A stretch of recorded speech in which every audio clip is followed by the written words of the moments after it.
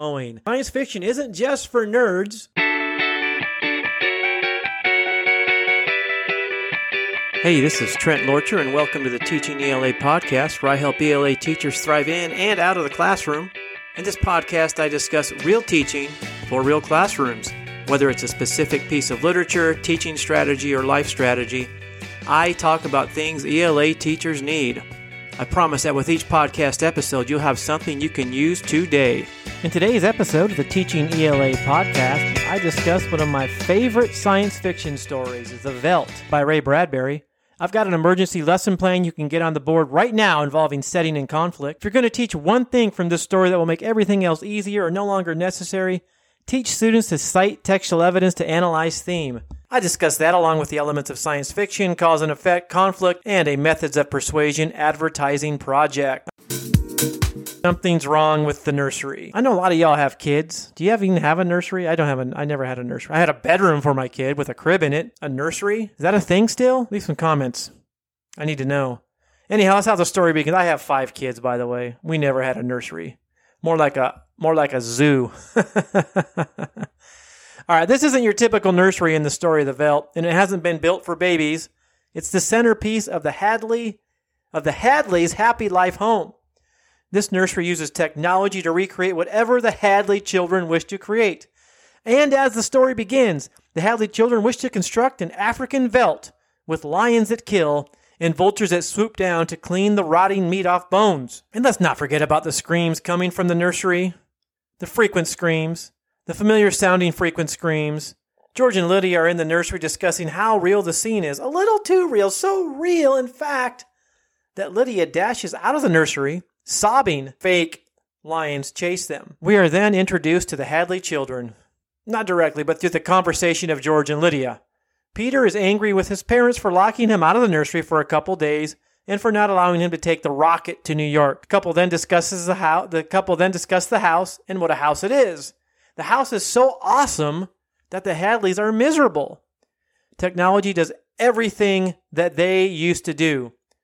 George and Lydia conclude that they are horrible parents. Oh, remember those lions? George and Lydia believe the lions are ramming the door.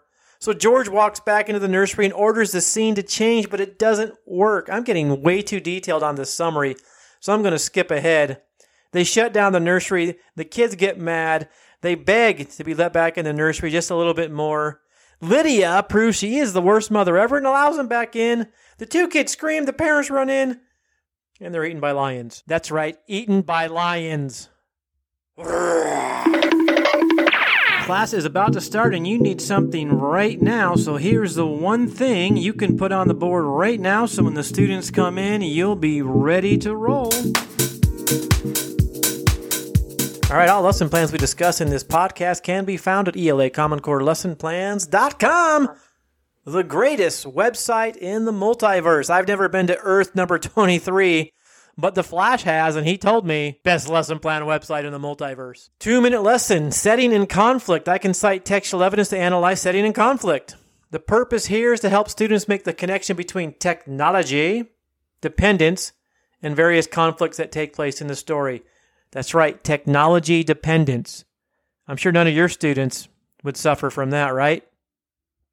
So, get to the board right now. Draw a line, vertical, left column, label setting, right column, label conflict. It's that simple, setting and conflict. Now, you're going to want to write some stuff in the left column.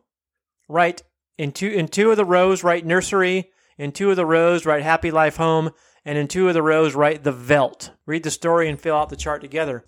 So basically, we're looking here for different conflicts that take place in different parts of the home. The Happy Life home takes care of most of the responsibilities previously handled by the parents. Basically, the home becomes an indulgent parent for the children, leading to a lack of obedience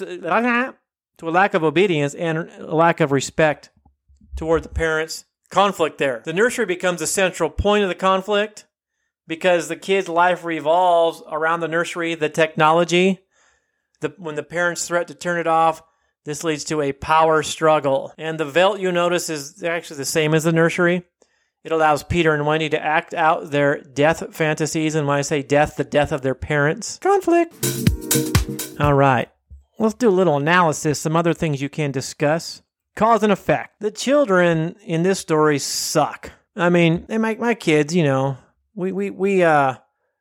kids and I'm sure, those of you with kids, we have disagreements. But as far as I know, they've never tried to feed me to lions. Maybe they've tried to feed me to sharks and I didn't know. We did go swimming in the Caribbean the other day because that's where I live. He didn't mention those sharks. Starting to wonder. Anyhow, what causes Peter and Wendy's behavior? Is it bad parenting? Is it over-reliance on technology? Is it an entitled attitude? What cause and effect? Critical thinking. Speaking of technology, the concept that parents and children rely too much on technology is not very hard to connect with what's going on in our world. This was written in like the 1950s, by the way.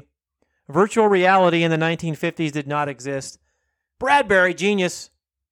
The parents in this story have let technology raise their children. I remember when I was a kid, people called the TV was like the babysitter. You don't even need that anymore. Setting, science fiction. Bradbury knows what he's doing. Imagery, some good imagery in here of the nursery itself. Bradbury, he's known for his science fiction writing, but he is a master of sensory details as well. We talked about the dangers of technology, and there's a project I'm going to bring up here in a few minutes using the methods of persuasion, pathos, ethos, and logos. All right, that sound can only mean one thing. It means it's time for the one thing. That's right. If there's one thing you teach from this story, it's going to be this right here. And of course, the Velt unit containing all these lesson plans can be found. ELACommonCoreLessonPlans.com, the greatest lesson plan website in the multiverse. Okay, theme. If there's one literary device you teach when you read this story, I would go with theme. So a recurring theme in science fiction and in the works of Ray Bradbury is the dangers of technology. The family in the Velt becomes too dependent on technology and it destroys the family and leads to murder. Theme 1. What can happen when people become too reliant on technology? Well, we have some evidence here that includes temper tantrum when the nursery is turned off. Does this sound familiar to anyone who's ever tried to take a phone away from a teenager? Theme 2, technology is a poor substitute for parenting. There's some pretty solid evidence here, like the psychologist lecturing George and Lydia about them letting technology replace them in the eyes of their children. I mean, pretty much tells them they suck. You love it when your psychologist tells you suck as a parent. It's kind of like when your administrator comes in and you're watching Netflix and he says, you suck as a teacher. Has that ever happened to anyone listening to this? I hope not. I hope not. If so, it's never happened to me. Theme 3, progress does not lead to happiness. So we have George has the most advanced home ever created, and he realizes that this progress has destroyed his family and made him unhappy. And we have theme 4, we have alternate versions of reality. In this case, virtual reality becomes literal reality. You could also talk about how the kids' reality is completely different than the parents' reality. Maybe you've gone through this as an ELA teacher, which I assume you are if you're listening to this. And the way you digest a story is completely different than what your students see. As I always tell my students, English teachers have ruined more great literature than any other profession. Anyhow, I don't even know if I said that right, but I don't care. All right, we got a good writing assignments. This one's about theme. I can cite textual evidence and organize ideas to write about complex topics. So we talked about the 4 themes already. 4 of them, you could find more. Over-reliance on technology. Technology is a poor substitute for parenting. Progress not leading to happiness. Alternate versions of reality. Pick one of those themes and do a little race strategy or something like that.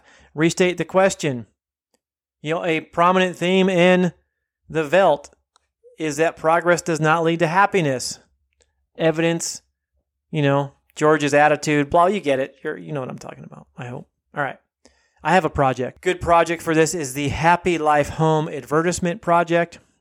As you probably guessed, stock in the after George and Lydia get eaten by lions, stock prices plummeted for the Happy Life Home. So your student's job is to create a Happy Life Home advertisement that will bring in some customers. And they must use the 3 methods of persuasion, pathos, logos, and ethos. As you probably guessed, this lesson plan is at elacommoncorelessonplans.com. All right. There's a movie. There was a television program in the late 80s. I think it was Canadian. It was called the Ray Bradbury Theater. The Velt episode is about 23 minutes long, and you're not going to believe this, but I have a lesson plan for that too. Linked in the show notes. All right. 3 takeaways here. Use the setting conflict 2-column analysis chart if you need a lesson plan right now. You better go back if you do. It's at the beginning. If you're going to teach one thing from this story, go with theme.